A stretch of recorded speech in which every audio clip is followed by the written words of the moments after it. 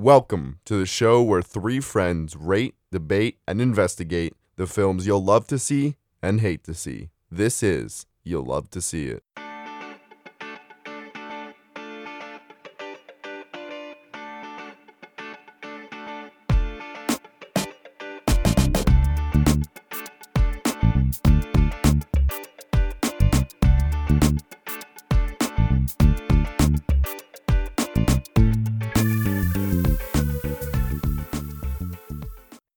All right, so 4-star films, 3 to 4 stars. Who started last? I don't even remember. I think it was Caleb. No, it was Eric. Okay, Caleb, do you want to start with this one then, and I'll go second? Sure. 4 stars. I could not get through a segment detailing rated films without bringing up who I think is the greatest writer We stand. working today. Perhaps of all time, who knows? Charlie Kaufman in this 4-star film, Eternal Sunshine of the Spotless Oh Mind. man, see, you took one that was actually, I'm gonna be honest, one of my 5 stars. I'm so sorry. No, it's good. It's good. What a beauty. It is. I'm excited that we're now at a point where we can start talking good about films now. You know, not that we didn't enjoy any of the films we talked about before, but Caleb, talk about Eternal Sunshine. yeah, please. This movie's fantastic. It's just extraordinary. I think I've written about Kaufman that I think he understands the human condition better and is able to reflect it back to a viewer better than anyone any filmmaker I've ever watched. And this is a movie about love and heartbreak and sorrow, but it's I guess if you don't know, story follows this guy Joel and his Clementine. Which is played by who? which is played by Mr. Carey himself, Jim Carrey. His best role. My favorite role of his. Thank you. Excellent. Not wait till the Sonic movie comes out. He is just phenomenal. But it's Joel and Clementine as they fall in love, and if there's this procedure in the movie where one can erase their memories of another person, usually of someone they were once in a relationship with, and first of all, brilliant high concept by Kaufman, but just executed so poignantly, and you really see just how powerful this love is, that memory is, that memories are all you really can hold on to at the end of the day. That's the only way you can really know a person beyond the present moment.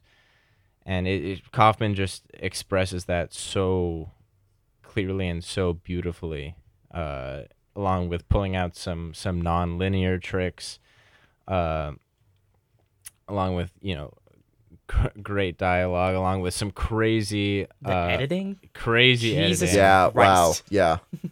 And some crazy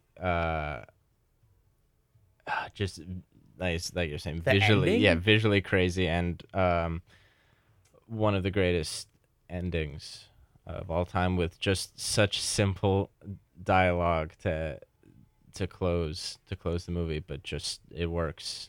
And if you want to feel something in a movie, this is a great place to start.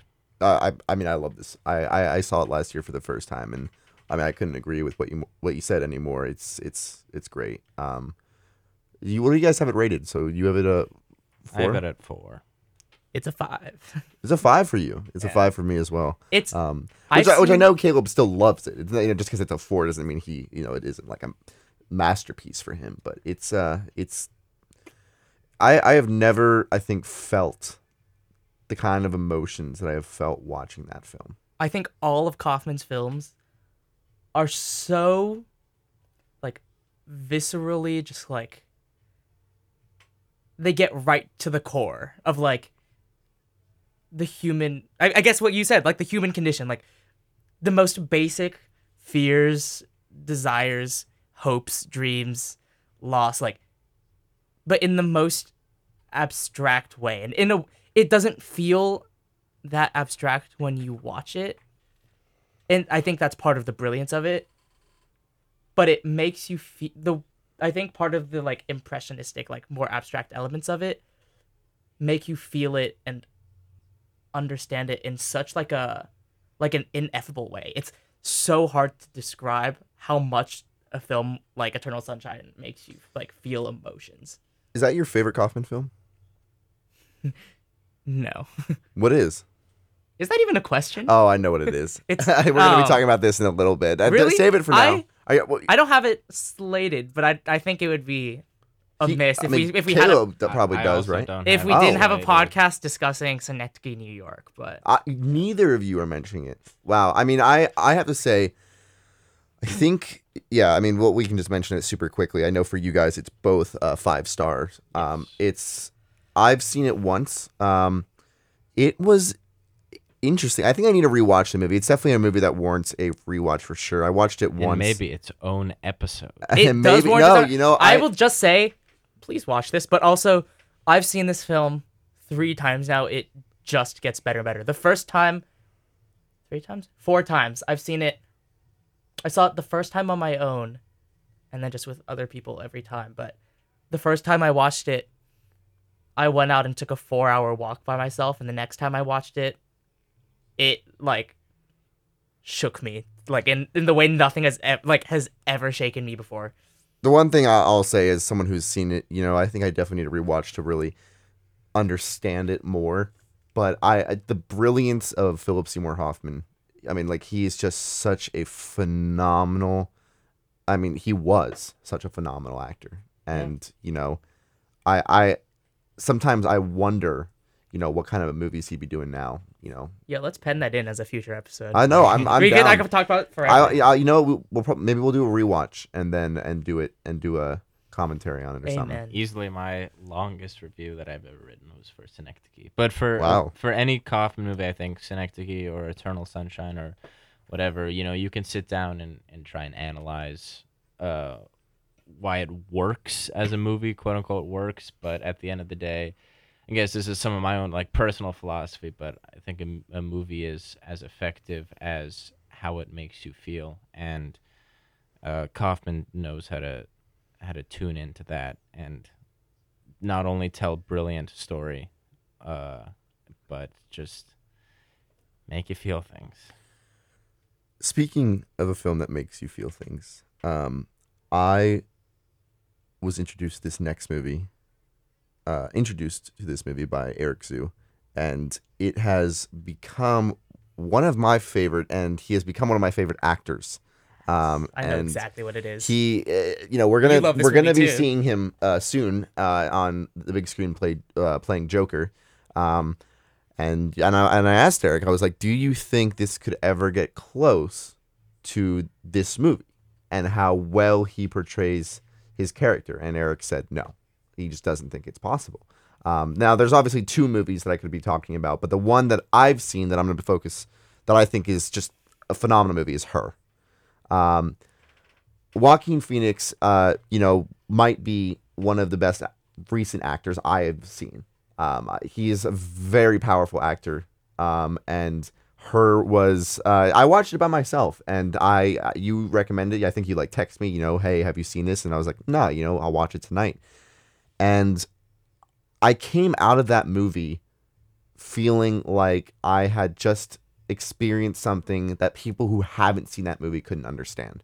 Like the amount that Joaquin Phoenix can make you feel towards one person, and it's not just him, right? It's also like the writing. But that movie, it's I can't even vocalize how it made me feel, because it was very powerful.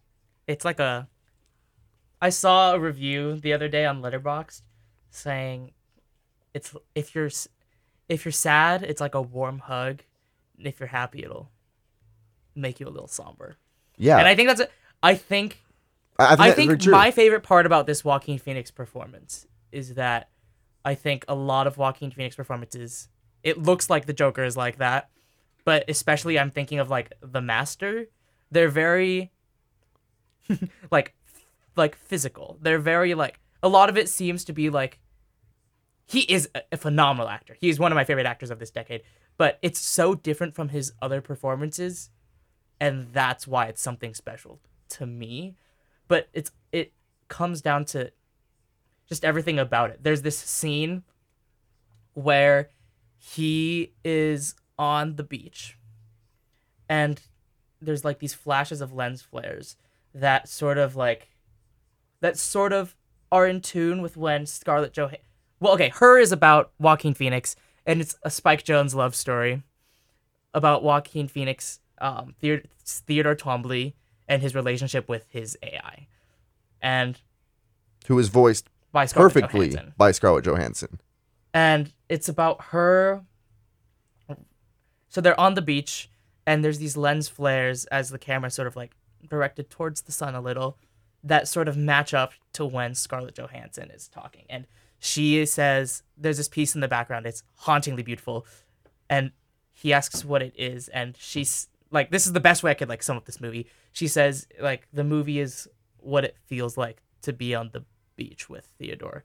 And that feeling of like tranquility, calmness, yet also such happiness, yet also sort of bittersweetness, knowing that it's probably not going to last forever, is probably the best description I could have of this movie.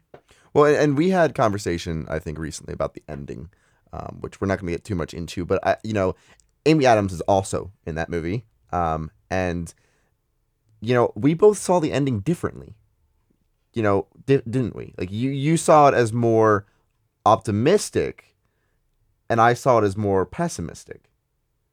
I think we could. I feel comfortable talking about the movie. Do you want to like kind of say what happens in the Okay, end? so essentially, Spoiler alert, by the way. Spoiler alert! If you don't want to be spoiled about the ending of Her, which very understandable, tune off.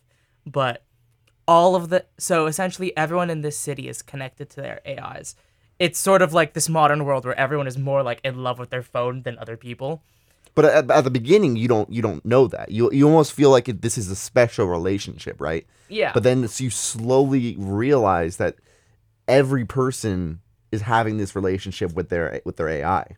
But all of the AIs leave, essentially.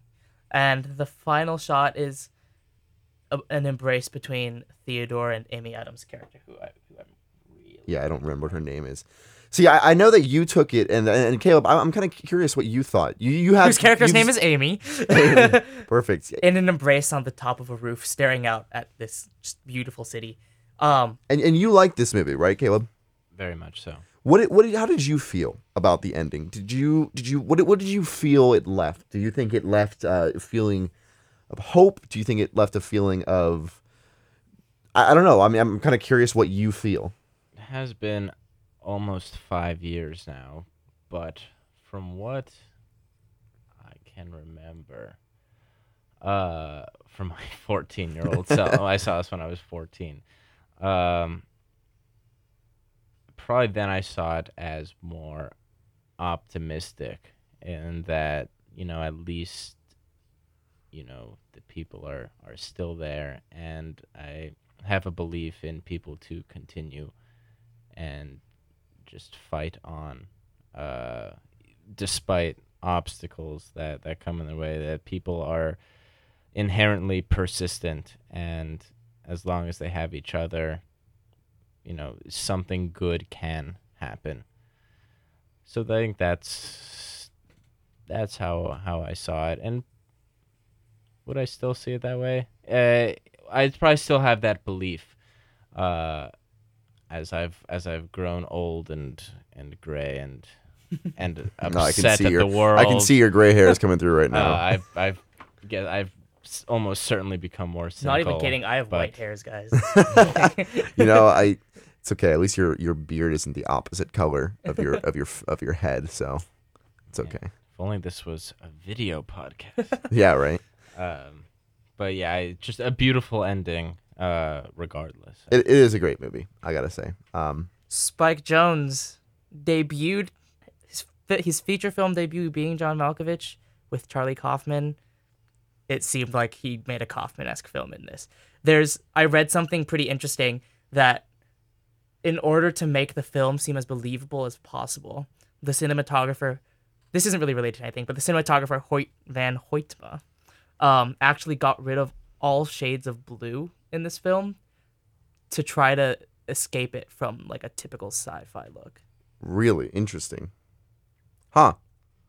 I did not know that. I mean, it doesn't feel like a sci-fi movie. That's the good thing about it, is it doesn't feel Definitely like That's that. what the like a entire film character hinges drama. on. Yeah. Yeah. But all right, what do you got, Eric? You got a 4-star movie you want What to do you talk got, about? Eric? Oh, we're on a theme here. This desire for human, like this need for human love, like Maybe we're on a that's- theme. maybe My it- film is I know one of Caleb's favorites. Have I seen this? No. I haven't. Okay. Sophia well, I'm intrigued. Coppola's Lost in Translation. Excellent film. It's about Bill Murray, who is a famous film actor. He's sort of stalled out in his career a little. He's not exactly content with his family life. He's in Japan to do an advertisement shoot with a liquor company. It might be tequila. It was whiskey. It's I whiskey. believe. And it also is about Scarlett Johansson, who is married, who is just graduated college pretty recently, philosophy major, hasn't really found a career yet, and she comes to Tokyo with her husband, who is a photographer, and they're both staying in this hotel, and it's just this beautiful story of alienation and this like desire for human connection. There's something so I rewatched this film last spring, I would say. And something that I read about and something that I really noticed, the way, first of all, the soundtrack is perfect for this. But other than that, whenever the two characters are in the hotel, the lighting is almost divine. It's like this place when they're together without sort of the meaningless like distractions of the outside world that they can't understand and it doesn't seem to understand them, is this divine state of being that they're in, and it's so cathartic. And I think most people have probably heard of that final whisper. Incredible. There's just so many beautiful scenes. Like I immediately think of that phone call between Scarlett Johansson's character when she calls her friend back home. And maybe not intentionally, but her friend is sort of dismissive. That's a beautiful scene to me. And that scene when Scarlett Johansson is with Bill Murray and they're talking about the way their lives have sort of like how their lives have sort of come across, and she asks like, does it get any better? Just amazing. Wow, I'll have to watch this. I think for me, some parts of it haven't necessarily quite aged that well. Some of the jokes don't necessarily hit anymore. I think there's a specific scene with a woman who asks Bill Murray to lick her stocking that doesn't necessarily sit quite well with me. But I think for me, a 4-star film is sort of categorized as like maybe in another life, this would be one of my favorite films because it's just so well done, but maybe doesn't hit me as viscerally as some of my 5 stars. Yeah, you covered a lot there. It's really just a movie about two, like you said, two people who are looking for connection, but also two people who are struggling to find their purpose. And it's about reaching out to other people so you can find something that completes you on the inside. It's so beautifully both, inside and outside of the human body and the human mind and the human soul. And it's just two people two people falling in love, not even necessarily in a romantic sense. I'm actually curious. Do you think The second time I watched it, I was more. The first time I watched it, I was pretty sure it was platonic. The second time, I wasn't as sure.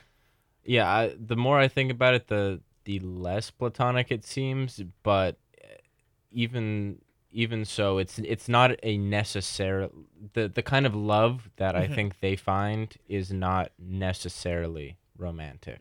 It doesn't have to be romantic, but it is just pure love, I think. And another reason it means a lot to me is that this movie has inspired my own writing more than most I can think of, and always got to be thankful when you can come across some inspiration for your own stuff, I think. But just a beautiful little film.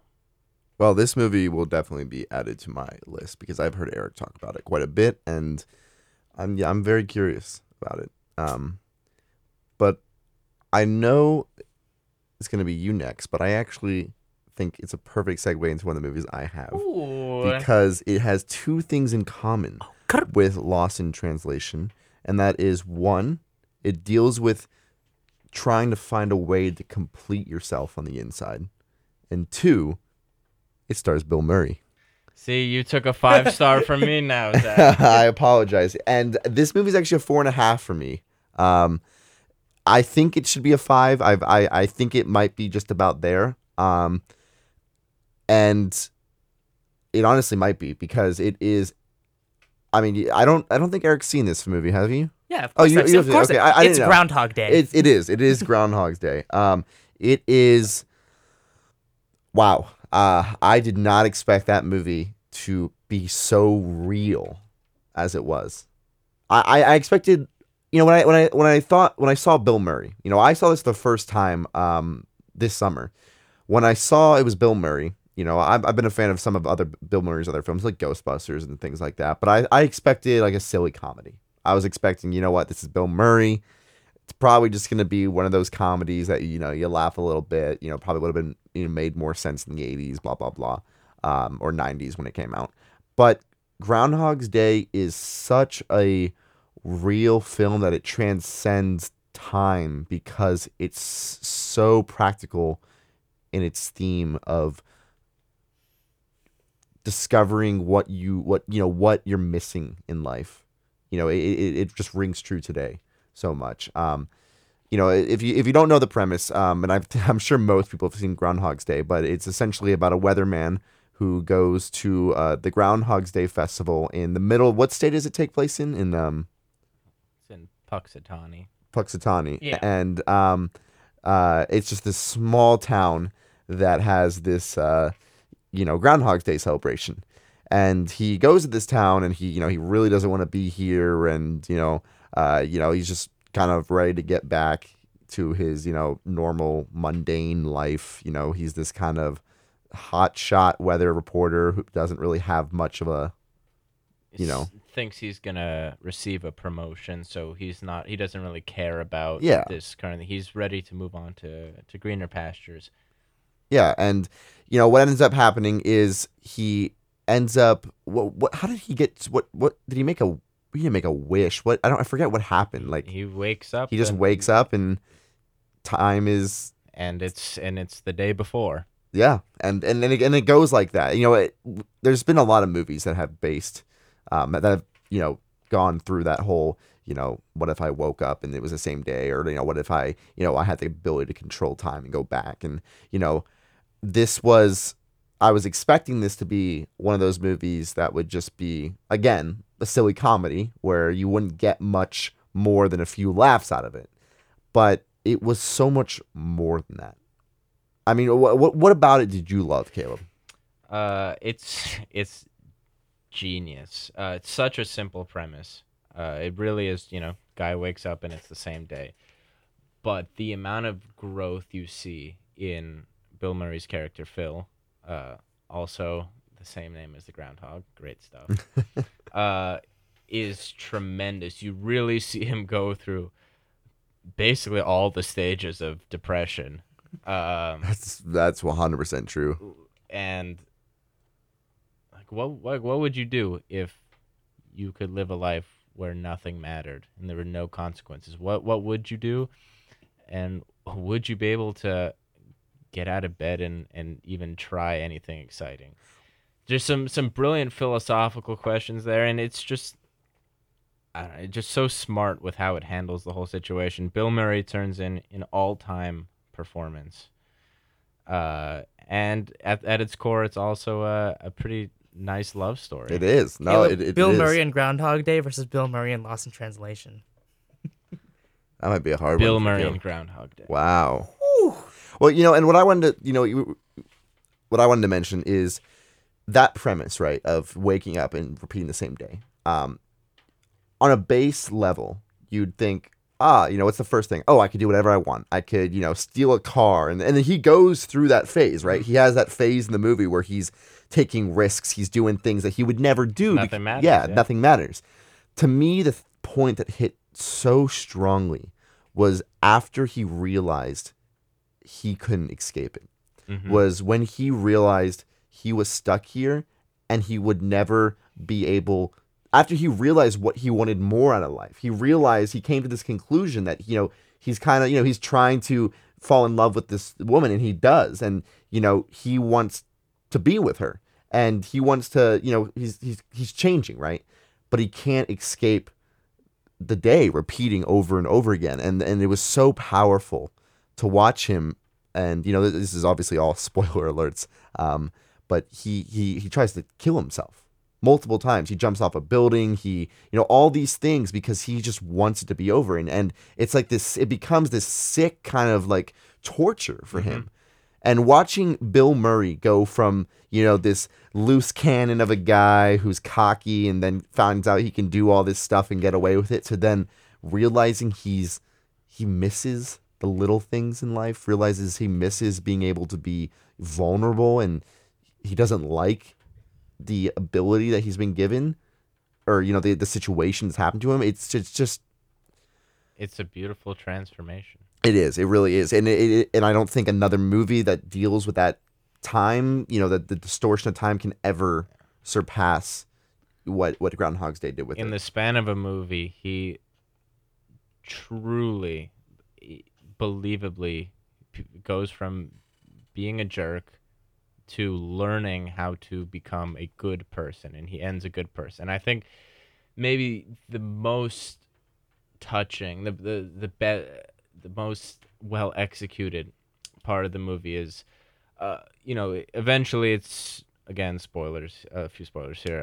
It's him basically trying to, he's fallen in love with Andie MacDowell, and is trying to be with her, and keeps learning things about her throughout his many attempts, and the audience kind of starts to feel like, okay, once he finally gets with her, then he'll be broken from the spell. And one night they fall asleep in the same bed, and then the next morning he wakes up, and the camera's just on him, and you're like, oh, it's over, finally. Like, he's broken out. Like, this was the key all along. And then you zoom out, and it's back, and it's the same day again. And just brilliant storytelling there, and great. That's the message of the movie. It's like, it's not about. It's not about you. It's just about him learning to become a good person, and that's what gets him out, and that's, at the end of the day, a kind of salvation. Not to be good to yourself, but to be good and help others around you. That's what it spells out. A great message, just so beautifully, so well told. Well, and the part that's so amazing to me is how believable it is. And you said it. It's just like, you see similar movies, right? I can't think of one off the top of my head, but you see Edge of Tomorrow. Yeah, well, Happy Death Day. Happy Death Day to you. you see these movies where characters are expected to change, right? But you feel dissatisfied at the end of the movie because you don't feel like they've actually changed. You feel like they've taken advantage of the situation and they've realized to get out of it they needed to change. But you don't feel like they've changed. But with this movie, you feel like you've watched Bill Murray's character go through about 50 lifetimes. You feel like you've watched him break down as a man and truly become a new person. And that's what's amazing about it. You know, I mean, we could talk about this movie for hours. I saw it this summer and I was just blown away. It's amazing. Yeah, it's been a while since I've seen Groundhog. I think I watched it 8 years ago in 7th grade leadership class. Did it Time inspire for a leadership? rewatch. It is time for a rewatch, but I remember enjoying it. I do think 7th grade leadership class had an effect in maybe feeling it less. But great choice. Caleb, you got another 4 stars for us? 4-star. Right after I rag on the old Hitchcock, he's back in. From what I've seen from his catalog, easily his best work, and that is Vertigo. Wow, this I think is where his abilities, his talent, all gets put together. I think this is the best script from what I've seen that he's had to work with. The mise-en-scène in this is just ridiculous. The colors are absolutely astounding. Visually, it's just remarkable. You can't exaggerate how great this looks, how well made it is, how thought out every frame is. It's really something. I just can't believe the same guy who made, you know, Strangers on a Train and Psycho and Rope, stuff that I was not a fan of, put this together. And here you have Jimmy Stewart being awesome as he is. You know, one of the great actors of that generation. And it's just it had been a while since a movie made me think as much about it after the fact as Vertigo did. It's haunting. It's disturbing, and it's a great character study. The more the deeper into the film you get, the characters just have these slight tweaks that change. I mean, you see them from new perspectives, and boy, does it get just crazy at the end. It's a brilliantly made film. From the conception, from the script, where they drop hints throughout, to the point where you can start figuring things out, but you're not. It's unlikely on a first viewing you're gonna piece it all together before the big reveal. To the acting, just awesome. Jimmy Stewart and Kim Novak are great together. To the everything in the frame, the mise-en-scène, the lighting, and especially the colors are just excellent. And it's just a super solid film, and something we haven't talked about much today, but it keeps you thinking afterwards, which I think is another criteria of a great movie. Yeah, I agree. You know, I have a lot of blind spots. Vertigo is probably one of the biggest. I've been meaning to watch it, but actually I've been saving it up because I'm going to St. Louis in a couple weeks. Gonna be attending a 35mm screening. Wow.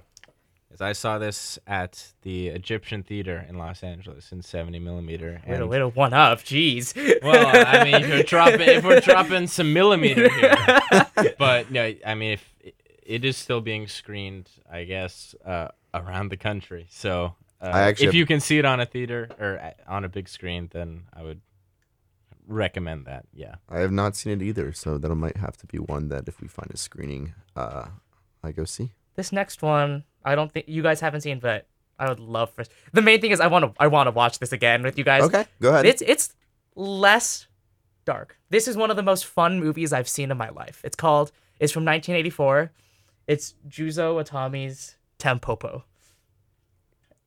Itami. And it's literally a love letter to food and a love letter to fanatics. It's about this woman whose ramen shop is unfortunately not doing so hot. So she enlists the help of some people she gets off a train essentially who have just gotten in a fight in like sort of like a gang fight. One of them who's played by Ken Watanabe. And they go and help her improve her ramen cooking skills. And like this happens through like her like getting like them trying to get someone to teach her how to make better ramen, them trying to like covertly go steal like recipes. But it's also mixed in with vignettes of just people who love food. It's the most exciting. There's like some aspects of a Western in it. It's erotic in some scenes. Like there's an egg yolk scene that I like do not want to spoil, but it is like one of the funniest and most ridiculous things I've seen in like my life. But I'll give one of them away. It's one of the funniest scenes in the entire movie. It's these Japanese people. It's this Japanese like etiquette class, and they're in, I think, they're in Italy. Oh, so all these vignettes are completely unrelated to the main story of this, and they're all women, and there's this lead lady. They might be in Italy. They're eating spaghetti, I think, and she's teaching them like you eat the spaghetti like one strand at a time, wrap it around your fork, and eat while making as little sound as possible. And then suddenly, like, all the like authentic Italians around them are just like wildly slurping all of their spaghetti, and everyone on the table is just so incredibly conflicted about what to do, and it just turns into just pure unbridled chaos. You know, as an Italian, I can attest to that slurping our spaghetti. It's the first scene of the film after a fourth wall break is two people. This man telling another man how to eat ramen. The first thing he goes is, "Caress your ramen. Show your pork some love. Oh my God. Tap the pork 3 times. Apologize to your pork." And it's hilarious. It's fun. It's invented. Like, it's amazing. Is this a foreign film? Yes, it's Japanese. Okay, wow. I have never heard you talk about Every this film person before. I've like sort of talked about this to that's seen it, like loves it. It's so good. That's interesting. You've never talked to me about this before. I watched it over summer. Okay, so it is a newer film. Yeah, I have. If it's about food, I might be down. All right, what do we got next? I'm gonna throw some out rapid fire just because mine I don't think want to warrant too many discussions. I'm just gonna throw the rest of mine out, and then if you guys have any more, we can do those, and then we'll move on to the ones I know we're gonna spend a chunk of time on because they are our favorite There's films. one more I want to spend. No, you're fine. I'm just gonna throw out some that I have as rated as 4 stars, 3 to 4. I know you didn't like it, but I rated Arrival a 3.5. I thought it's a solid film. I know, I know it's maybe not. I think the reason why is because I think Amy Adams is just phenomenal in it again, and you know that I love sci-fi, and I don't know. You guys are not huge fans of it, right?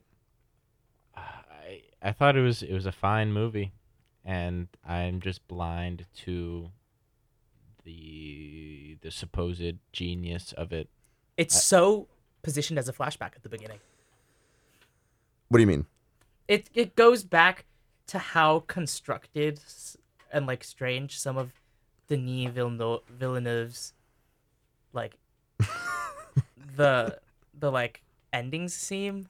The beginning of the film is very, very much so like framed. There is a big twist. As a flashback. You can and the say twist just feels off to me. The twist just didn't blow me away like I think it did to many people, and that's so gripping. That's where in the beginning. disconnect is. It's so gripping in the like I'm a cognitive science major. Like I love linguistics. I'm taking like a lot of linguistics classes.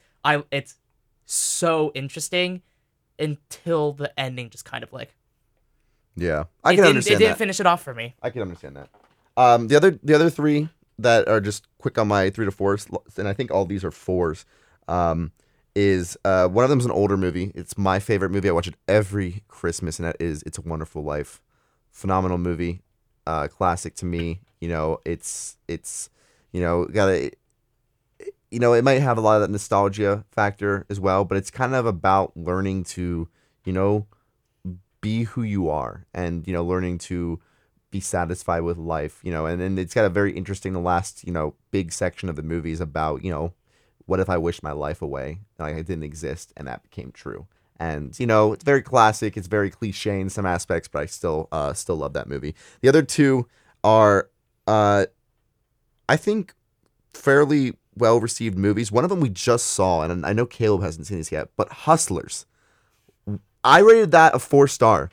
It's so fun. It It's just was incredible just fun. a fun movie. I think there's maybe, the more I think about it, some parts of it that aren't necessarily as gripping in terms of the way it's structured, but it's especially the first half of it is just such pure energy. Yeah, I walked out of that theater just So that happy. was good. Yeah. That was a fun movie. And yeah, I just think what the thing I liked about most is that there's been this recurring theme of doing these movies about not criminals, but like think of the movie. You guys have maybe seen or heard of the movie War Dogs that came out a few years ago about. I've heard Yeah, of it. yeah. There's a couple. I movies. thought you were gonna say like unfortunately. No, well, I mean, there's a couple movies like that, where it's like this thing happens. It's kind of set in a flashback, and it's like retelling this like crime. It's because what happened in Hustlers is criminal. But like Speaking of which, Double Indemnity is like that, and it's a no for me. yeah, it's just like most hate to movies see don't it. know how to do it right. Hustlers knows how to do it,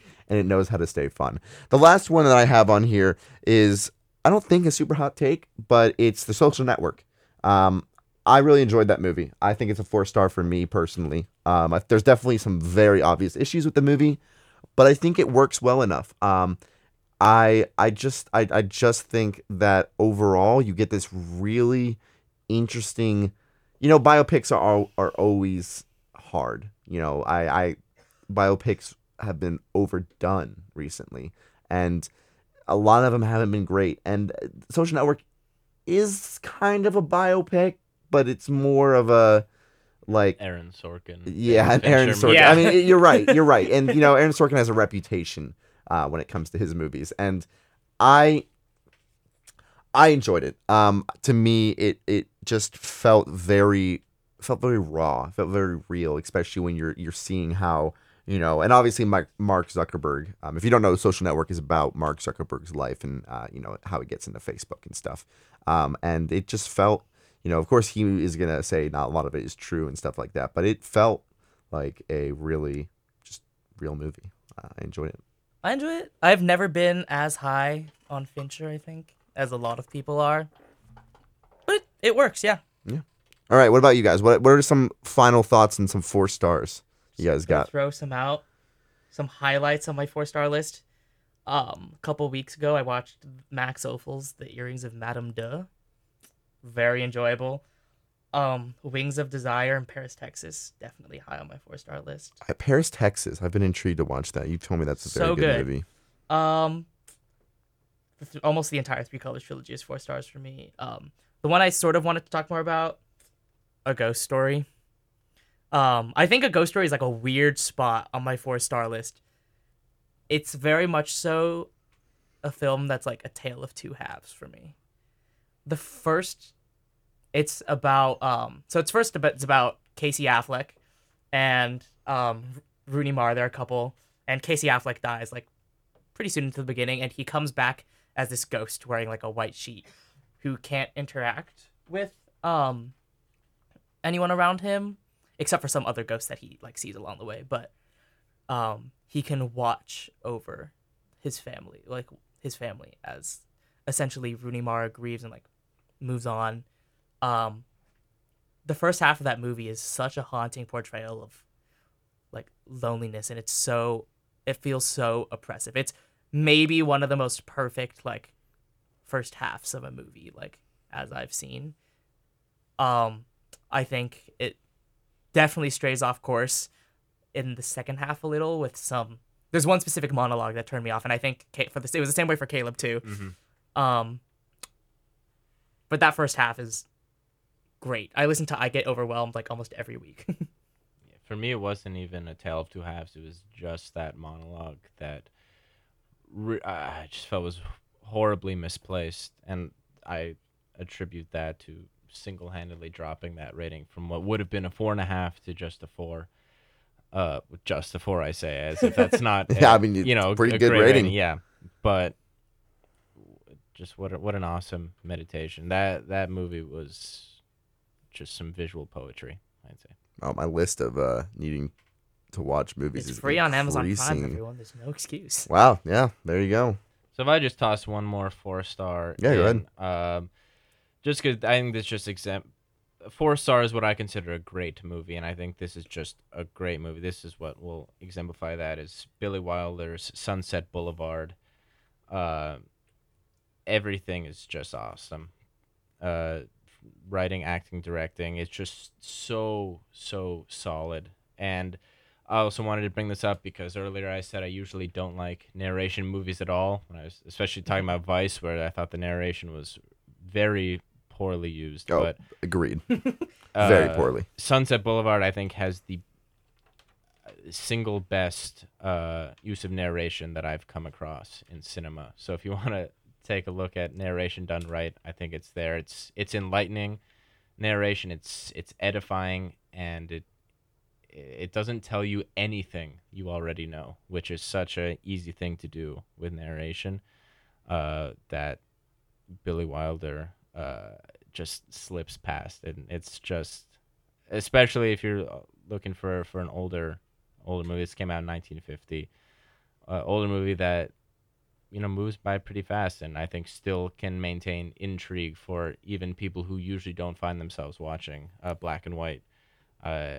It's just about becoming a star, and I think that is probably even more relevant now than it was back then. It holds up. Like, I haven't seen a ton of it, but even those opening credits right on that sidewalk feels like it could stand up today. I think I've personally been a little mixed on Billy Wilder, but Sunset Boulevard is definitely something I've been meaning to get to. Love Ace in the Hole. If you're looking for another Billy Wilder, that's another one of my 4 stars. Ace in the Hole is fantastic. Wow. Yeah. Is it in black and white, you said? It is, yes. Yes. When did this movie come out? 50. Really? Yeah. Huh, interesting. And it's a 4.5 for you and a... 4 for me. Oh, both a 4. Okay. I haven't seen it. Oh, you haven't seen But it. it is free on Amazon Prime, everyone. Again, more movies that are free on Amazon Prime. We're just really...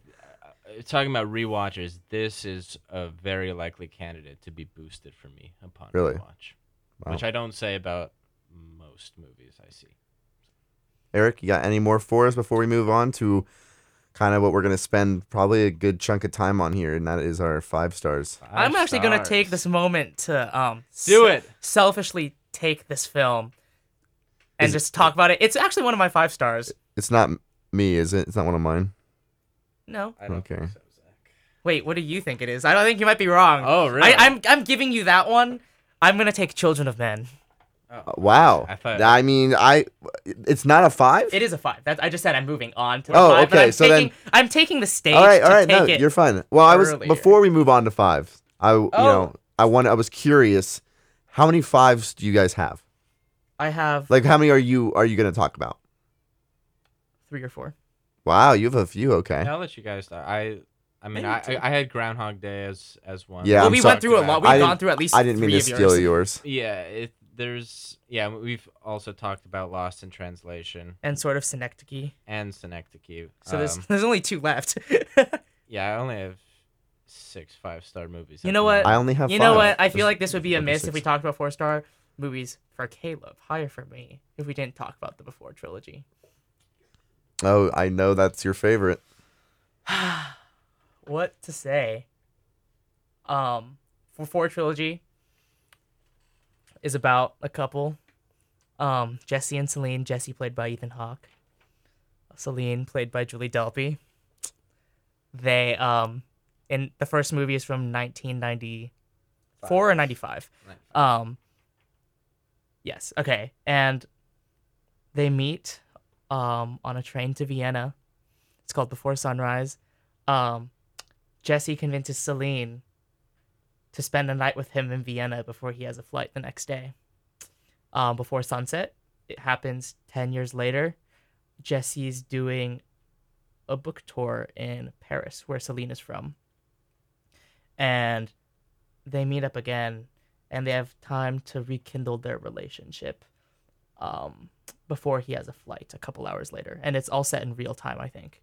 And then Before Midnight is about their relationship around 10 years after that, and it is also filmed 10 years later when they're on a vacation in Greece. Wow, there's so many things to say about it. I think the first thing that obviously jumps out is the script.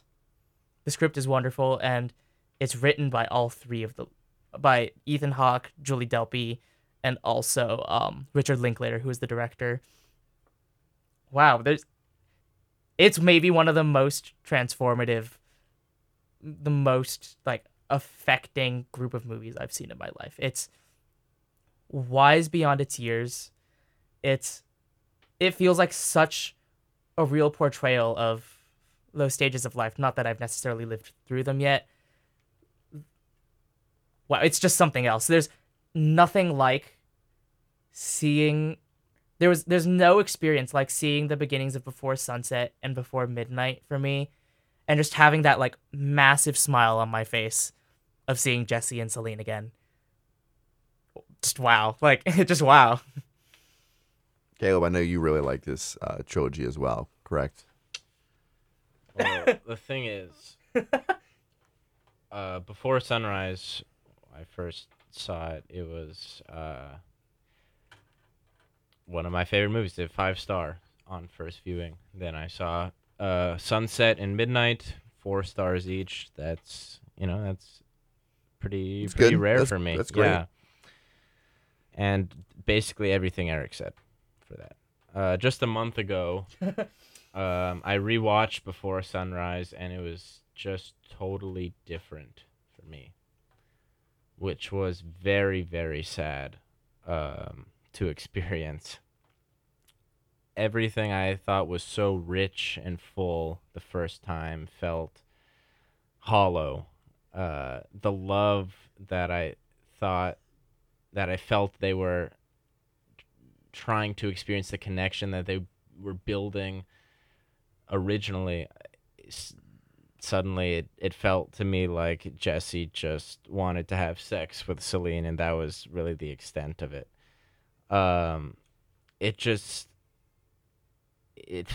First time I saw it, it felt like the movie was so real. Everything was so real. The characters were so real. And this time it felt like Jesse and Celine were just pretending like they knew things or really felt a connection. And I don't know, that I take no peace in saying this. I really am just sad that I perceived it this way. I hope that upon a future rewatch, because I'm sure I'll be back to it, maybe when I'm older and a little wiser. Maybe when I'm like the exact age that Jesse and Celine are in this first movie, I'll again, experience its riches, because it really is. It was, like Eric said, so transformative, and I would still absolutely recommend it to anyone. And it's still well written and well acted and well directed. It's still a very well made film. It just didn't work for me the second time, which I am quite disappointed with. I think what does it for me is the urgency of it all. It's two people who are both like open to love and have both found someone they're interested in, and they're discussing it as they realize they like each other more. It's about this like urgency that they can enjoy all this time they have, yet they know it's so limited. And this is definitely intensified in Before Sunset. But the feeling of like opening up about yourself to someone new, the spontaneity, the energy of it, yet also the like subtle restraint in just meeting someone new and not necessarily knowing how they're going to react was really special to me. There's so many potent scenes of just such like almost improvisational, yet also not, yet such realistic restraint. Like there's that first scene, I think people talk about a lot, when they're in the car and Jesse reaches out to like touch Celine's hair, and as he like is doing, he like sort of thinks about it, he like jerks his hand back, and it's almost ridiculous that I don't think was improvised. And also, there's a really famous listening booth scene that I think is just it's magical. And also, there's so many, literally every scene. But when they're sitting at a diner and they both pretend to have phone calls with their friends in sort of this like roundabout way of sort of telling each other how they really feel. It's a type of magic on its own. Yeah, hard to disagree with that. All things that I felt the first time that I hope and expect to feel again later. All right. Well, Are we on? we were moving on now to fives. This is probably the, for this one, obviously we're not by any means saying these are perfect films, but for some Yes, we reason are. or another, they hold a near and dear place in our hearts. Obviously we won't agree on all of these. There are some 5 stars that I have that I know they won't agree with, and Caleb has some 5s that I might not, and Eric has some 5s that Caleb might not. So, but I think regardless, they're all good movies. I think it's just like they've each touched us in different ways. You already introduced one, so I think what would be fair to do though. Someone else is, can take Children of Men. Well, what I think we should do is we should do 2 each. I think Okay. 6 films is going to be a lot to. Yeah. I don't a lot of them we won't spend that much time with, but I think 2 each is a good kind of way. Like, what are our 2 favorite films? Yeah. I guess I'll start. Okay, I have please. one, and I know you already know what it is. And I think we both know what it is. this movie, I don't know why it affects me the way it does, but every time I watch this movie, I cannot help but cry. And I don't know if it is because of the relationship that exists within the movie. I can't tell if it's... I can't tell what it is, but all I know is that it touches me in a way that no other film has ever been able to. And Prisoners?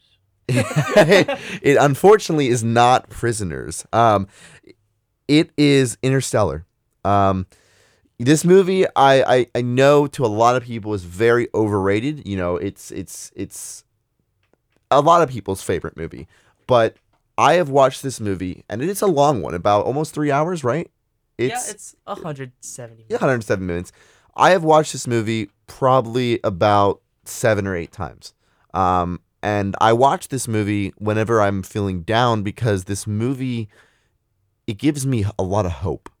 And it gives me this feeling of being connected to someone even though I'm not with them. This idea, and I'm going to spoil it a little bit because, it's been quite a few years and it's just a phenomenal movie. But, Matthew McConaughey plays the main character, and this is set in there's no exact date, but it's set in a time where Earth has been dramatically affected by what can presume to be global warming, or some type of disaster where a lot of food cannot grow and diseases are plaguing crops, and the human race, as we know it, is different. It's altered differently. There's no need for engineers anymore. There's no need for science. It's all about survival. It's all about trying to survive on this uninhabitable planet that was once such a tranquil home, but is now on the brink of destroying humanity. And Matthew McConaughey's character is the father of 2 children and opts to go out to space to find a new home, possibly for humanity, whether it be a planet that can sustain all of human life, or even a possibility that they create kind of a new society. And the movie goes through all kinds of different things, and there is a kind of big twist at the end for sure, but the constant theme is just this idea of what it would be like to kind of be away from your loved ones, and what it would be like to watch your own children age to be older than you. Matthew McConaughey's character goes to this planet where time is so much I guess, slower or faster because of the black hole that only, a few seconds on the planet is days on Earth. And so he, goes back up to his ship and sees that his daughter, who he left behind, is now older than him. And the amount, watching that scene, just, I mean, I can't help but just cry looking at Matthew McConaughey's character, just, in tears, seeing that he has missed the one thing that he wanted to be, present for, his children growing up, and the movie goes on and on and on, and there's a lot of amazing scenes, and it's about, kind of this idea of how far, what matters more, all of humanity or family, and can you make a choice? And, ultimately, in the end, what you see is that, there's this whole thing about, the black hole kind of being a way that Matthew McConaughey was able to communicate with his daughter and things like that. But ultimately, the thing was this idea that, because he loved her so much, he was able to kind of communicate with her the way to save humanity. It's much more complicated than that. I'm very much dumbing it down. But this movie, upon rewatch, is just amazing. I mean, the score, the sound, like the soundtrack just blows me away. There are days I just lay in bed listening to it. And to me, it is just so much of a perfect representation of, kind of venturing out into the unknown to, kind of for the betterment of humanity, but then realizing that you're human and realizing what it kind of means to be human and the connections we have, and how love especially is such a, we can't quantify it. It's such a unknown to us, why it exists, how it exists, and even its purpose. And Interstellar is just one of those films that time after time again, I get sucked into. Yeah, I know you guys, obviously there's notable flaws with it. I agree. It will Caleb not. loves this movie. I know it's not the perfect movie, but it's just, in my mind, it is my favorite Christopher Nolan movie. It's just a phenomenal movie, and it doesn't, it helps that I love sci-fi. But I mean, I don't know, Caleb. What do you feel? I love Interstellar. What do you think about Interstellar? Why is it a good movie to you? I think you covered a lot of it. It's really well said. Especially just love, like, especially those questions you ask. Why does it exist? How does it exist? What is the purpose? For a movie to get you to ask those questions about love, which is like despite being somewhat unknown to us, is also just a huge part of our lives. There's got to be something there for a movie to get you to ask yourself that. Like you said, that montage where, or I guess when McConaughey is looking at that essentially montage of his child growing up and just losing it. It's about love and family, but I mean not but, and it's communicated so amazingly visually, and it's entertaining, and like you said, the soundtrack is awesome. Hans Zimmer did a great job with that, and Second best soundtrack of the decade. I'm kind of curious to hear what yours is. Easily Phantom Thread. Phantom Thread. All right, I knew. Yeah. You got any? What do you think, Eric, about this movie? Okay, so I'm the dissenter on this one. boo. For me, the screenplay is the big thing holding me back. And it's also the fact that I think it's when Nolan gets a little, like, too big. Like, Inception goes big, like, Interstellar is, like, even, like, bigger. It is definitely his and his I biggest don't film. necessarily know if that's one of its strengths. I don't necessarily know if it's, like, something that's completely, like, necessary for me. A lot of the, like, just starting from, like, basic understanding of what's happening. Not that that matters, and not that you need to understand everything that's happening for a movie to be good.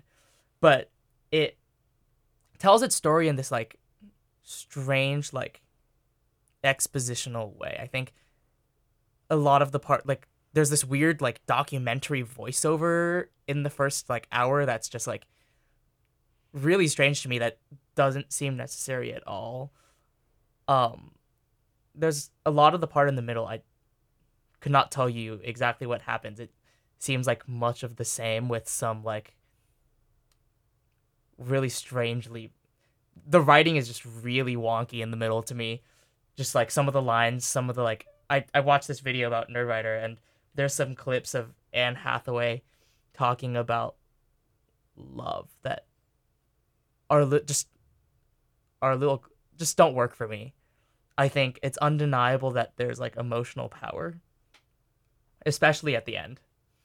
And I think Matthew McConaughey puts on a good performance, and I always love it when there's a surprise Matt Damon saving in the middle of a movie. But it's true. There was. it doesn't completely work for me. I think I prefer something like the like humble like heady precision of something like obviously a very different movie, but like Memento, or like the like controlled precise like puzzle of something like Like the Prestige. Yeah. over something like Interstellar. Which is something I know we were going to talk about. But yeah, we'll move on from Interstellar. It's just one of those. One more thing about Go ahead. Interstellar. Yeah, you mentioned being his biggest film, and definitely it is. But I think how he gets around the enormous scope of it, and I wrote this, and when I originally wrote about it, I said, in his grandest film, Nolan asks the viewer to look at the little things, your parents, your siblings, your children, nothing beyond that vital periphery. And so that's how it kind of he focuses on the small things despite its size. And I'll say in his most personal film, which I still maintain, I think, Nolan asks the viewer to look within themselves. In this absurd life, what matters to you, and what would you sacrifice for love? So it's just about family and love, despite the size, despite the space, despite everything going on. It focuses so intently and accurately, in my opinion, on family and love. And what would you sacrifice for love? I think he answers it by saying everything, which you can call whatever you can call unrealistic or corny or whatever, but it definitely hit me emotionally. So. Yeah, I agree. It's a phenomenal movie. All right, Eric. Okay. You want to go next? 5-star movie. I'm not gonna talk about Children of Men. We can save that for another day. Yeah, it's a I want to solid talk movie. about a films maybe that we won't talk about as often, and I think something that's like a film that's very near and dear to my heart is Wong Kar-wai's In the Mood for Love.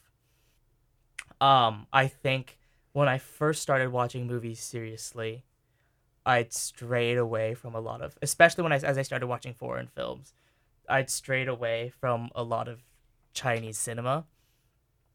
I guess Hong Kong's definitely slightly different, but I'd never growing up really connected much with a lot of my Chinese heritage. I had a lot of white friends.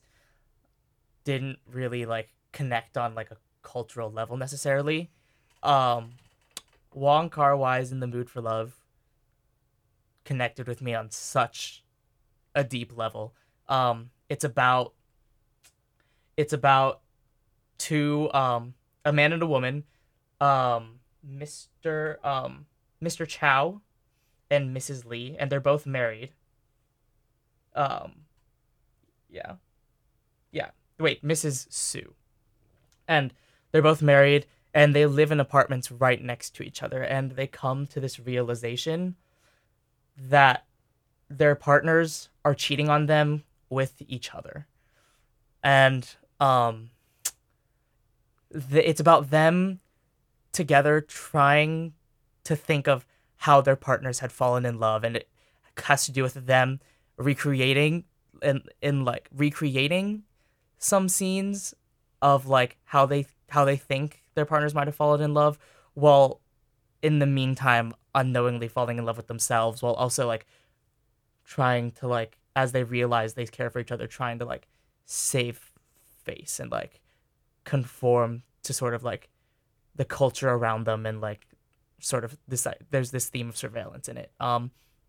It's beautifully shot, one of my favorite scores in the world, and there's all in the middle of all these scenes. There's these stairway scenes where Maggie Cheung's character, Mrs. Sue, walks up the staircase and passes Tony Leung's Mr. Chow. There's nothing like the energy and tenseness and so much meaning and just like a single passing. The like lighting and use of the color red is absolutely out of this world. It's also, I think, it's to be credited for some of my favorite movies of the past like century. Moonlight has such obvious comparisons to In the Mood for Love. There's a video out there with almost shot by shot comparisons. Like there's at least 10 to 20 shots that are almost the exact same shot as shots from In the Mood for Love and other Wong Kar-wai films. Lost in Translation takes obvious inspiration from In the Mood for Love.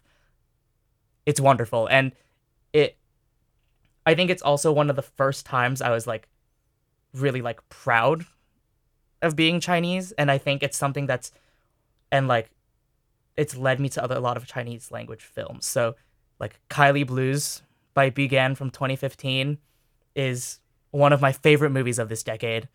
Edward Yang's duo films from the 90s and his last film, I guess, in 2000, like A Brighter Summer Day, a 4-hour like sort of family coming of age gangster epic, and his 3-hour family drama Yi Yi are all like some of my favorite films of all time, and In the Mood for Love sort of helped open that door for me. Awesome. That's awesome. No, it is. That's why you watch. I mean, the thing with all these movies is, especially, I love, as much as we love trashing on some movies that are just, mediocre, I think it's just so much more powerful to hear someone tell why a movie means something to them, because that's you get to see a part of someone that you don't see a lot. You get to really see how this thing, this just piece of media just touched them in such a way that very few things ever do. And no, I'm always down to watch foreign films with you now. So incredible. It's like it's such a sad story of loss, like knowing you can't give to someone you love what you once could, like finding out maybe you're like just the same, finding out like realizing how fast feelings can sneak up on you, realizing like your personal fantasies. That sounded really weird. Coming to terms with coming to terms and like the realization that sometimes reality might not be what you think it is. It's beautiful. All right, Caleb, you're up next. All right, so I'll be talking now about The Prestige. Oh, baby. We've been waiting for this one a while. I think everyone in this room is a big fan of. Have we all? Best Christopher Nolan movie. We might have all rated it 5 stars, or you might have 4.5. I have it at 5 right now. 4.5 Eric for me. dropped it 5. because he's a. It is an incredible film. Go ahead, talk about it. So I guess why I feel like I connected so viscerally to this. Ultimately, I think The Prestige is a movie about this feeling. This feeling that you can't really describe. You can't really explain. It's when you're performing, when you're putting yourself on the line and there's an audience and there's people watching you and expecting something great, expecting their lives to be transformed by what you're about to do, knowing that you have that power, you have that responsibility, and you're going to go out and give something your all in order to affect these other people who are waiting on you to change their life. Like, that is what The Prestige is about. Specifically here in the case of magicians. And I mean, partially the reason I connect to that feeling is because back when I was a wee boy, magic was my primary hobby.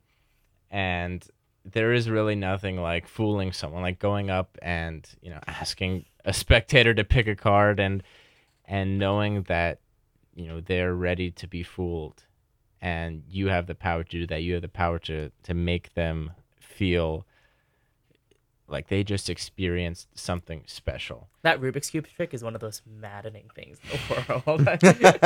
I hate it.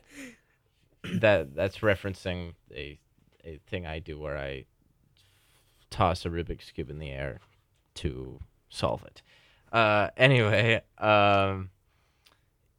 and so not only do I connect to that feeling, and that's why I love it, but as for the actual movie, it's just a great tale of obsession and drive. Two things, not obsession really. I mean, yes, Sort of obsession. No, Yeah, yeah. definitely yeah, obsession. In terms of what I relate to, Oh. I don't go into a movie looking for. It's definitely about obsession. I don't go in looking for obsession, but stuff like drive and ambition and performance, which also has stuff to do with the final movie I'll discuss later. But that is just on display, and that is like you just want to reach out and grab this ambition that they have, this cunning that they have, the way they are gonna throw away everything to make it to the top is just so entrancing. Like they lose themselves, they lose their family, they lose everything that they value most to make it to the top, to be the best. And there are lots of movies, I think, that try and tackle that, but none so smartly and engagingly and excitingly as The Prestige. I mean, you couldn't have said it any better. It's one of those movies that's hard to talk about because it's a movie that I do not want to spoil for sure. Because if there is one movie you need to experience, like it's The Prestige. I read, like it's just such the whole movie itself feels like a magic trick. Like I don't want to, I'm not going to spoil anything, but you feel there's such parallel between the audience watching the magic tricks and you being that same audience member, but the movie being the magic trick. And you just feel so like snug in what it presents you. But at the same time, there's this feeling that something is off. But you were talking earlier about movies that have this big twist or have this big reveal, and they're just not rewarding. The Prestige, there's no big twist in the essence because everything was right in front of you the whole time. Sort of relates to the entire like magic premise. No, exactly. Yeah. And it's just it's so rewarding because you don't feel like, you got me. You feel like, oh my God. You're like, that, yes. Like you don't feel dumb. You don't feel like you've been misled. You feel like you were just not Showing paying a attention. magic trick. Yeah, you were just so enthralled with seeing what happened. You weren't looking at the behind the scenes. It's just a phenomenal movie. It's a movie you just like a magic trick. You just completely like gave yourself to. It's so undeniably gripping, and it's like part of it is also because there's two of them playing off each other at different points. You're always like empathizing with one of them because you want to know how the other person did it, and then the entire movie sort of just like at the end is like it's all like one thing, and it's just like it reveals its mechanisms to you in some ways, but at the same time you also sort of question like, can I really believe this? Is it all still a magic trick? And I don't think you'll ever really find out, and that's just part of the genius of it. No, Absolutely. it is. It's. I think it. While I would, obviously, while Interstellar holds a more emotional point in my heart, The Prestige is such. I think it's Nolan's most creative films, and probably one of the most creative films I've ever seen. It takes such a possibly like normal idea, but knows how to do it so well that it just never misses a beat. So, Watch it. definitely, if I had to recommend one movie. Because a lot of people have not seen it, or like it just seems If like you go to Pomona, I have a Blu-ray. Come take it. come borrow this. Yeah, just great film. All right, so we're each gonna do one more. You guys got your one mores? I'm gonna do my last one. This one isn't necessarily a hot take, but I know it's a very overrated film, and I want to point out that it is overrated for Don't call movies you love overrated, Zach. Stand by it. the wrong reasons. 5 stars though. It's a classic. It is It is the embodiment of what it means to be a kid, to be a teenager, to be a young adult. It's taught in nearly every psych class across the country. And, a lot of us take the movie for granted, I feel, because it did what it did so well that it just feels so normal. And the movie is The Breakfast Club. The Breakfast Club will always be my favorite movie of all time. And the reason is not necessarily because it is just a nostalgic, classic, movie. And it's not even because it makes me feel like, a kid, or like makes me realize the role I have being a young adult. But the movie is all about these teenagers in high school, and they're all different. They're all have these very stereotypic, attributes. You have the brain, you have the athlete, the basket case. You have all these separate ways of categorizing human beings, these separate ways that we all look at people every day. Everyone does it. I do it. Like we all can't help but do it because it feels so natural to us.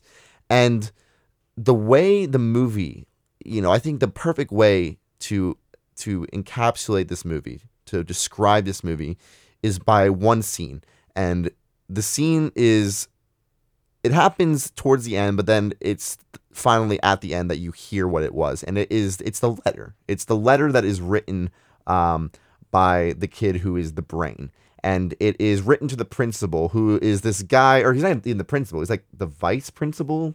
He's not the principal, I know that. Or he's just like the teacher that's holding them for the detention.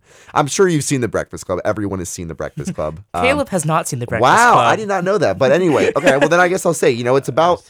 Are we recording this? It's about a handful of teenagers who are, held in a room on a random Saturday for detention.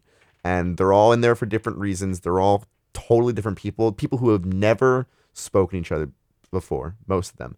They don't know anything about each other. They've never wanted to know about each other. And this is set in the 80s, by the way, because that's when the movie was made. And these, it's nothing cliche like these kids end up necessarily bonding, but in some ways they begin to let all the tags, the labels fall apart, and they begin to really understand the brutal lives that each of them have been through, the amount of human that they all possess within each other. You learn about the abusive father, a few of them. You learn about how the one that is seen as the pretty one, the princess is, she has her own things going on. And they all hate their parents. Yeah, and it's not, honestly, that's one of the biggest things in the movie is they all hate their parents. And the movie isn't parent bashing.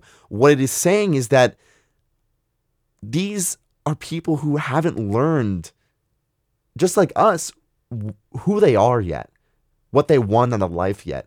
And they're trying to navigate the ways of high school, which is brutal. And they're trying to navigate the ways of dealing with their parents at a time that is so unpredictable and so just confusing. But the most amazing thing about The Breakfast Club is what I was saying is the very end of the movie.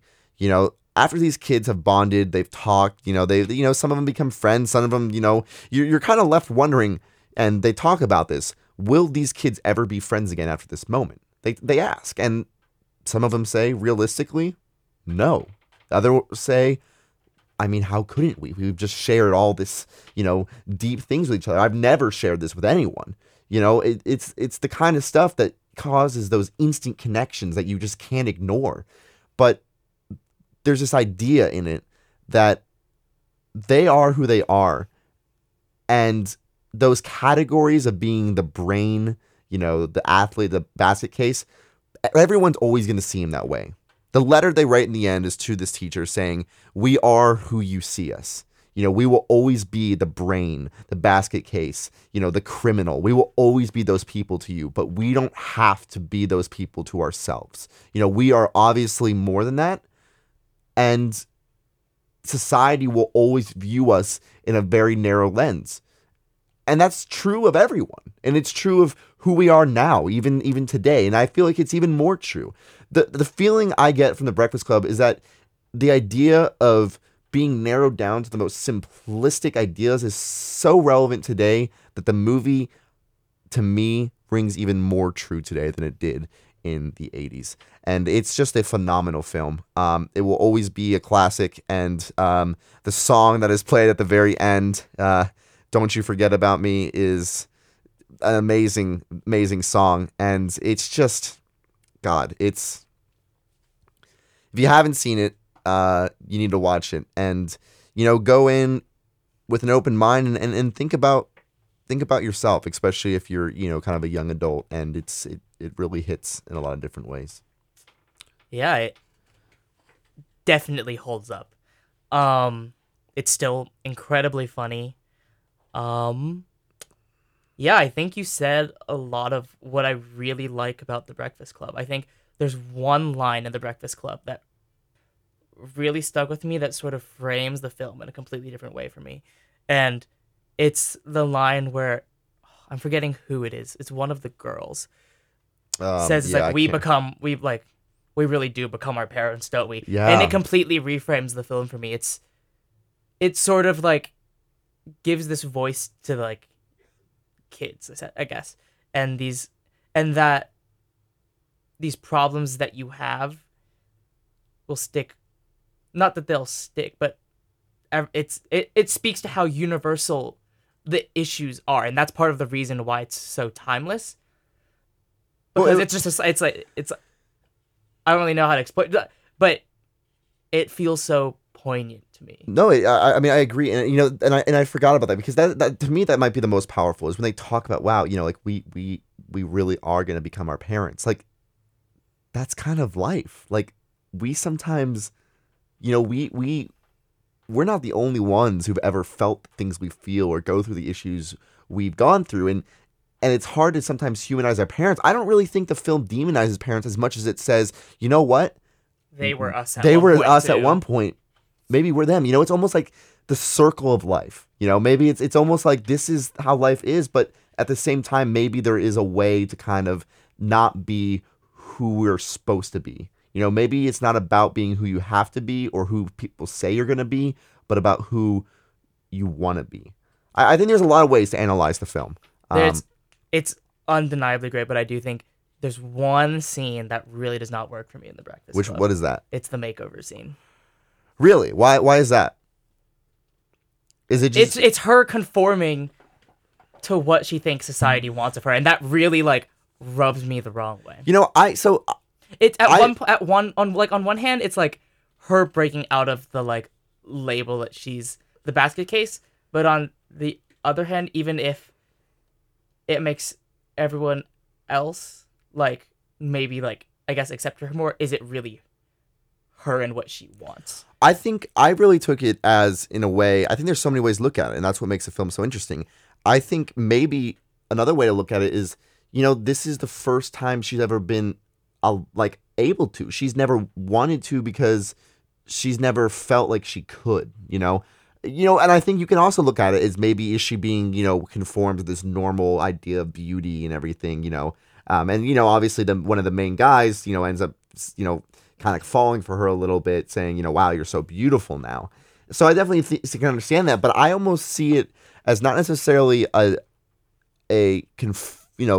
act of conformity, but more of an act of independence, more of saying people don't have to be, again, the people they've been. Like, you can change, you can be someone different. I'm not saying that like who she was before was wrong, but I feel like it gives the ability for you to experiment. It gives the ability for you to find your niche in the world.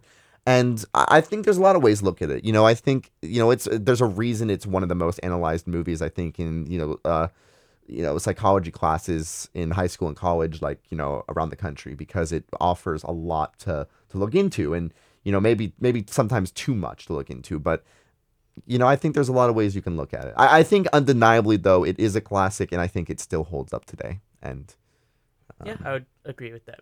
I do. Yeah, I love it. All right. Last two. Am I next? Okay. You were next.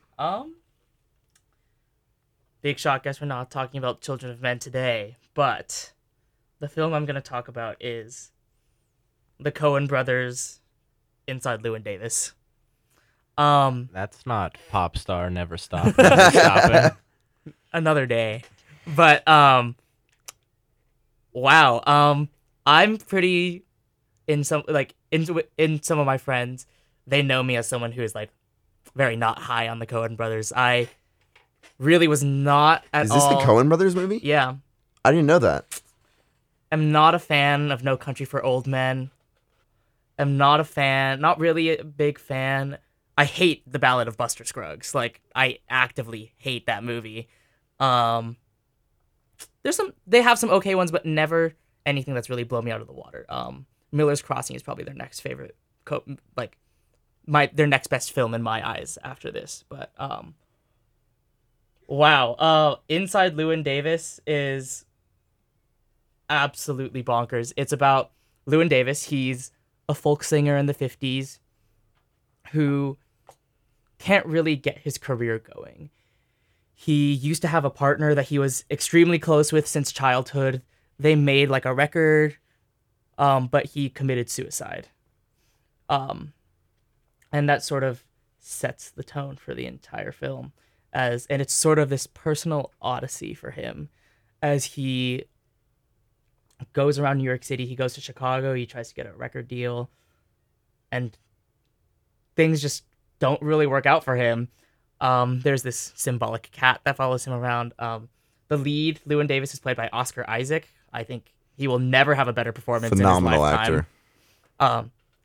The songs are absolutely incredible, and I think the part, well, it's about undying ambition.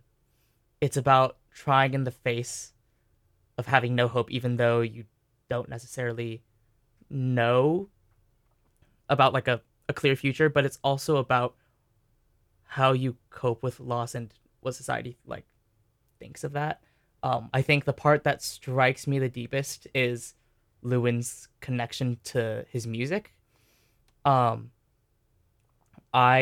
have played music like almost my entire life. It's something that means a lot to me, and it's something that's deeply therapeutic to me, like playing the viola late at night. It's something that's so in tune with how I feel, and it's something that's so undeniably connected to how I feel, and it's some of the like biggest expressions of emotion that I ever give.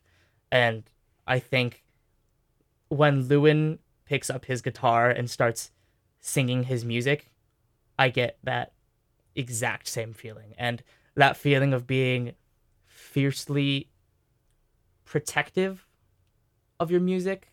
Like there's a specific scene where he's playing at a dinner party for this family that's like he's known for a while. They teach at Columbia. They're rich. They're letting him sleep on their couch, and they ask him to sing, and he obviously doesn't want to.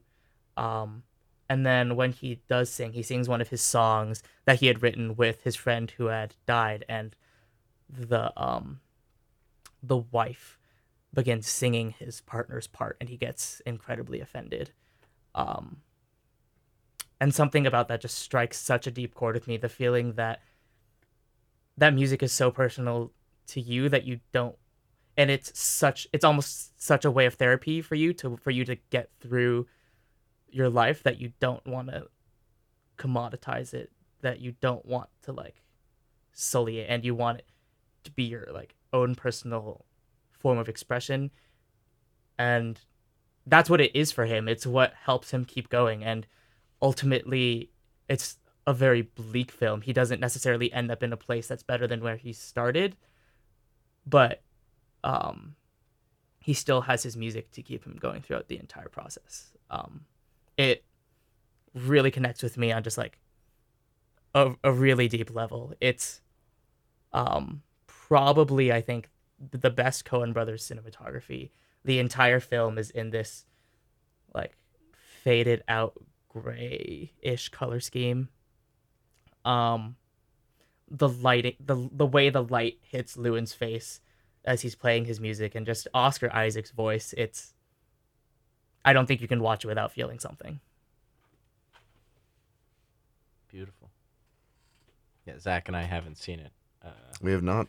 But one of the best of the decade. It's in your I top think now we few gotta of do all it. time, right? Yes, it is. Yeah, I mean, Yes, I've heard you talk this movie a lot. When did this come out? Is this a newer? 2013.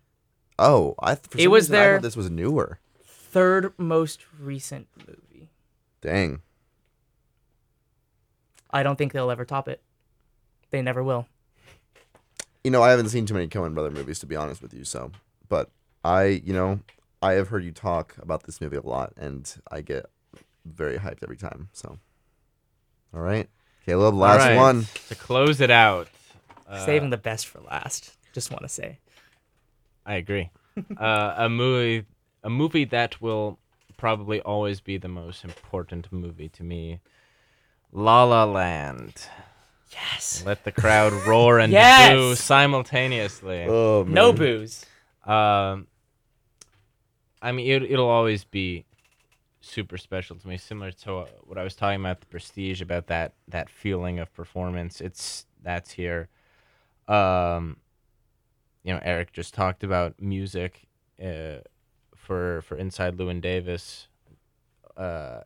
This movie single-handedly got me back into music. I took piano lessons for about a year when I was 8, 9 years old, then stopped. Saw this for the first time opening night 2016. Immediately after I saw it, I went home, found some City of Stars like sheet music from like the trailer, because the movie hadn't even been out for anyone to make sheet music. Got that, started playing piano that night, and now it's been almost 3 years since I first saw it, and I play piano every day because of this movie. So, I mean, that's just something that you can point to, and I will always have some physical evidence of how important this movie is to me. And yeah, I don't think I think it gave me a jolt as far as performance and movies go. When I was 16, I guess, I'd done some theater, and it had always been acting had been something that I liked to do, but then this really just it recharged me and really set me on my life path. Now, making movies is something that I want to do now, and I think it would have taken me longer to be confident about that without this movie. So that's a little bit why it's so important to me. But as for the movie itself, which I just actually rewatched a couple days ago, it's just everything. To have, when I originally I've seen it 6 times now. The first 5 times I saw it, to me it was all a story of ambition about 2 artists, and I mean, what that sounds like something tailor-made for myself. So I already knew it was going to be a great experience, but it's just 2 people working and working and working to be the best at what they do, and about things I care about, acting and playing piano. It's about 2 people not using each other, but in a way using each other to jump off of, to achieve success and goals and fight for survival in cutthroat businesses. It's people who won't give up, people who dream, and that's that. Whether we want to or not, that's something that we all do. This last time I saw it was the first time I perceived it primarily as a romance, which makes, I don't know if I need to get into spoilers here, but which makes some parts of the film just so piercing. Incredibly bittersweet moments arise from that. And obviously can't forget about the music, which is just amazing. It brings back the modern musical in film with unlimited pizzazz and wonder and awe, and it's just, some people knock it for, I don't know, Ryan Gosling and Emma Stone aren't great singers and dancers, but they're people, just like anyone looking to perform, looking to excite. Uh, they're just doing their best, trying to make it, and that's already a great story. But it's just done so well. Cinematography, unbelievable. Of course, the score, the acting, the directing, even the writing, I think is a little undersold by most. It's wow, just such an amazing film. Jacques Demy literally wishes, like, in his wildest dream. And Zach hates it. So I've given this a lot of thought in the last few days, especially because I knew we were going to be talking about this movie. I don't hate this movie. I have given this movie an unfair rap. And the reason is I never watched this movie. I've only seen this movie once. And I did not watch it at a moment when I think I needed to. I don't know. I when I watched it the first time, I walked away not being sure of what I saw. And I don't think it was the movie's fault. I think it had a lot to do with where I was in life at the time. I have a feeling, a very strong feeling, because I will, rewatch La La Land, I will feel much differently. I love musicals. I've done so many musicals. They are phenomenal. As much as we have friends that say La La Land's not a real musical, it's not the reason I didn't like it. I don't think anything's a real musical. I think anything can be a musical. I think anything can touch people for a reason. It doesn't have to be bounded by this category of what is a real anything, movie or musical or, a real dancer. I have given this movie, I think, probably of all movies, the most unfair judgment, but I don't think it has a lot to do with the movie. I think, in one hand, I think I was very much thrown off by the hype surrounding the movie, but I don't think anything particularly about the movie itself has made me say this is not a good movie. I have steered in the direction. Currently, it is at a 3 on my Letterboxd, which I know is criminally low compared to what they have it at. Both not fives. Okay. But I am willing, as a newer film, enthusiast, to give it another shot.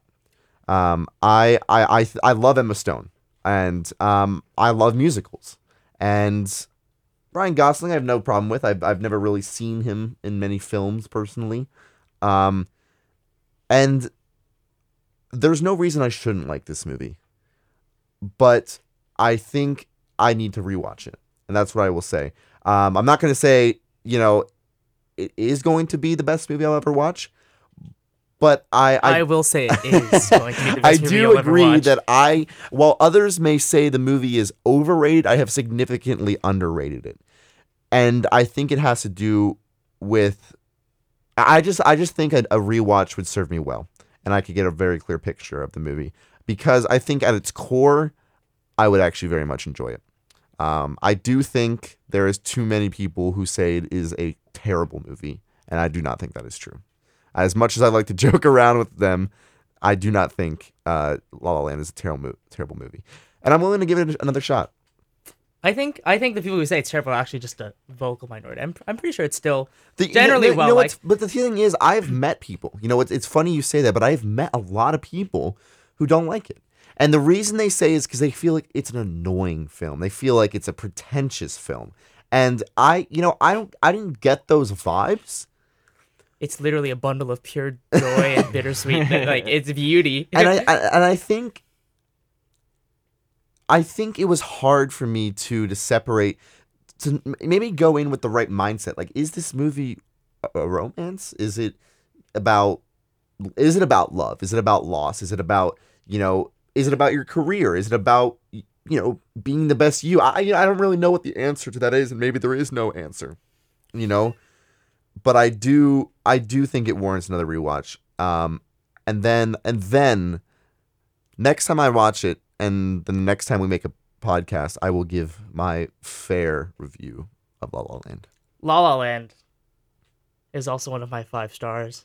It is. And It changed my life. La La Land is the movie that really like showed me that movies could evoke so much, like that movies were so magical.